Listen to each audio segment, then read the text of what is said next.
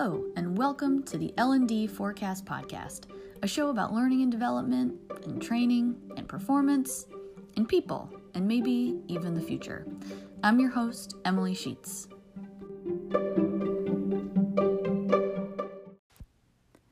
On this episode, I'm doing a quick learning hit on, quite appropriately, the future of L&D. By the way, you can also do an old-fashioned read of this on Medium. Just search for L&D, A Vision of the Future, and it should come right up. Let's talk about the future. I'm talking way into the future. We're not looking at the immediate and current trends to try to predict what's next in L&D. No, we're going beyond, like 50 to 100 years.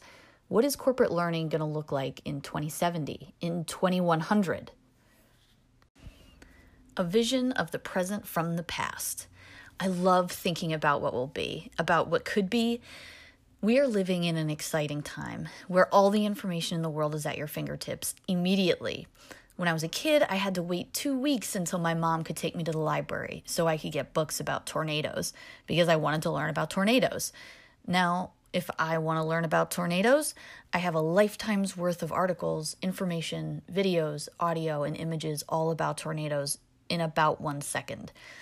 I just Googled tornadoes, and it took 0.75 seconds to pull up 221 million results.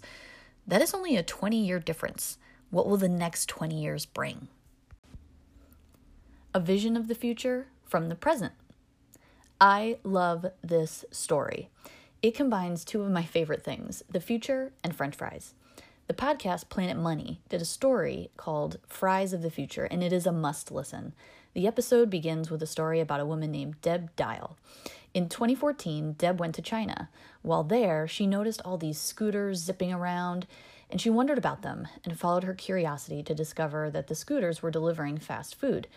She knew that it was only a matter of a short time that fast food delivery would take off in the U.S.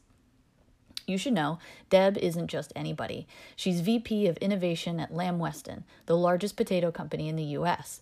So this fast food delivery revelation was impactful. She and her team immediately went to work on creating a delivery-resilient French fry. Everyone knows French fries are best served hot and fresh, right out of the fryer. So there was a real challenge to create their crispy on delivery fry. But they succeeded, and in a world where you can get McDonald's delivered to you anytime, day or night, this fry is sure to be hot. I included this story not just because I love French fries, but also because it tells a story about why it makes business sense to think about the future. By the way, Uber is gearing up to start making food deliveries via drone. Check that out. A vision of the future from the past. In 1900, French artists were asked to illustrate visions of the year 2000. It is both truly incredible and also not surprising to see that they predicted some things pretty spot on. Roomba, Google, fast fashion, etc.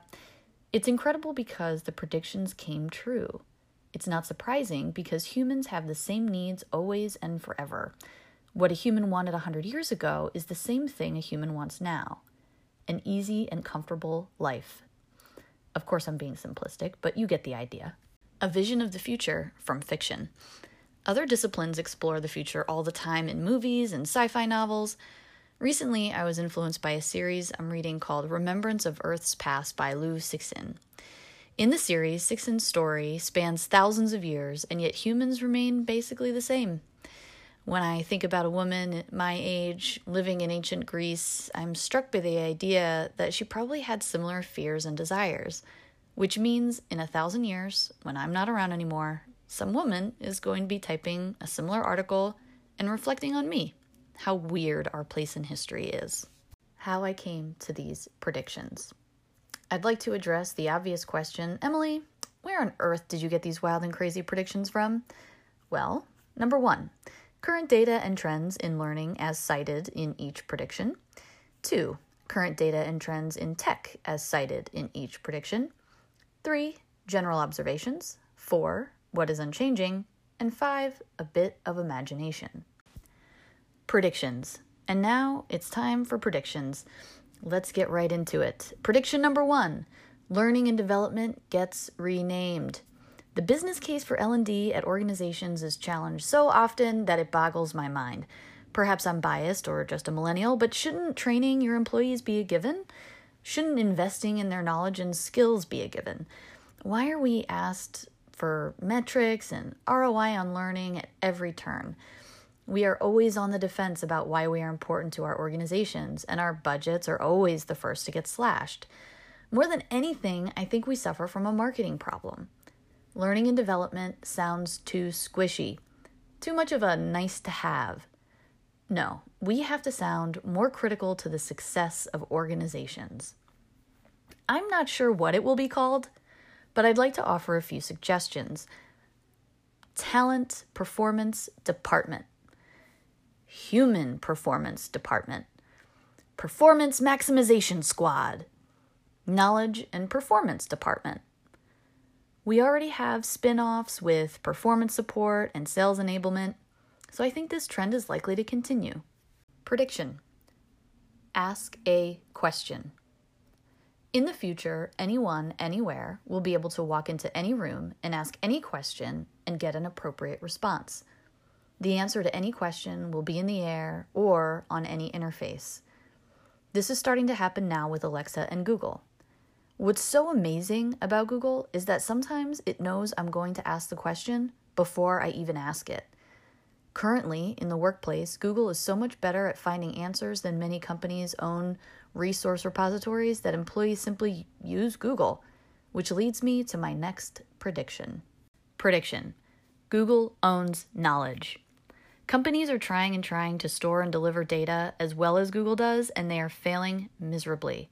Google is just so damn good at organizing mountains of information and giving it to you in a way that makes sense. It's hard to do what Google does, and Google makes it look so easy. Eventually, we're all just going to give up trying to do it and ask Google to do it for us, proprietary information and all. In an article for The Verge, Google CEO Sundar Pichai says, "We really want to work on big problems that help solve big problems in users' lives. We want to do it at scale. We want to do it for everyone." Prediction. Brain electro boosts. There is military defense technology currently out there that speeds up learning by targeting specific parts of the brain during training. They attach electrodes to people's heads. It's crazy. It's already happening. I remember listening to a Radiolab podcast episode about it with my mouth hanging open the whole time. Studies in technology are still in the early phases, but think about where this could be 50 years from now. Will we all be wearing electrodes on our heads while sitting in a classroom? If no harmful side effects are found, why wouldn't we? Speaking of attaching electrodes to our heads, I have a bonus prediction.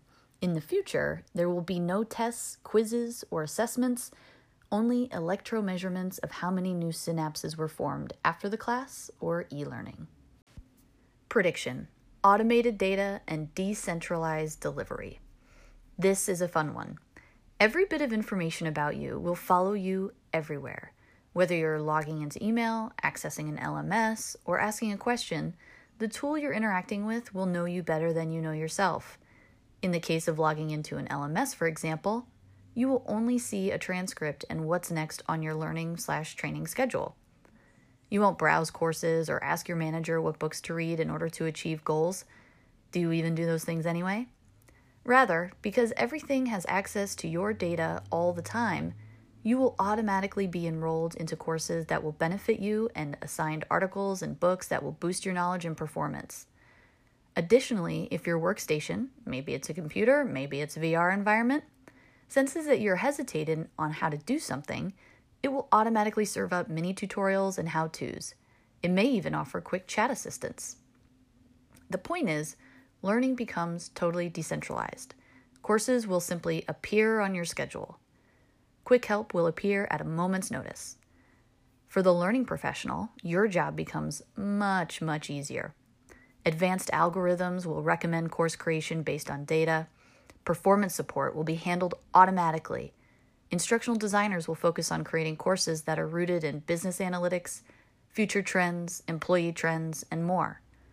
Measures of success will be built in, and leadership will be notified of success automatically. Prediction. Human courses. Of all my predictions, this one I feel the most confident about.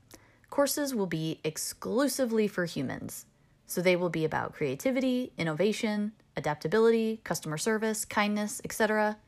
Because workers won't have jobs that can be automated. Those are for the robots. We humans possess a certain kind of magic that no AI or robot will ever truly be able to emulate. Even though Alexa says, "Have a good day," and I say, "Thanks, you too," back, I know she's a computer, and I will never collaborate with her on an article like this one because I can't say, "Alexa, let's whiteboard brainstorm on the future of an industry." Prediction: virtual is king. Recently, Greta Thunberg made headlines by sailing to the UN to give a speech about climate change. She sailed because airplane fuel emissions are some of the worst polluters. The planet is dying, and we are killing it. As our consciousness about the Earth rises and virtual technology continues to improve, we are going to find it less and less necessary to make all these business trips, or even go to conferences. Virtual training is going to be very in vogue, and we are going to enjoy using it and have a clear social conscience to boot. Further reading. Do you like thinking about the future? Here are some books to inspire you. The Future of Professions by Richard Susskind and Daniel Susskind. LinkedIn Learning's 2019 Workplace Learning Report. Super Forecasting, The Art and Science of Prediction by Philip E. Tetlock and Dan Gardner. Future Smart by James Canton. Future Minds by Richard Watson. The 2020 Workplace by Jeannie C. Meister and Carrie Williard. Building an Innovative Learning Organization by Russell Sarter. Thanks for listening, and really, please don't hesitate to comment, reach out, whatever you can do to get in touch with me. LinkedIn, I always love hearing thoughts and continuing conversations and chatting with learning professionals. It is just my absolute dream gig, and I can nerd out on it all day and all night and into the next day and the next night, forever and ever. I love this stuff. I can't wait to hear from you. And that's all. Thanks for listening.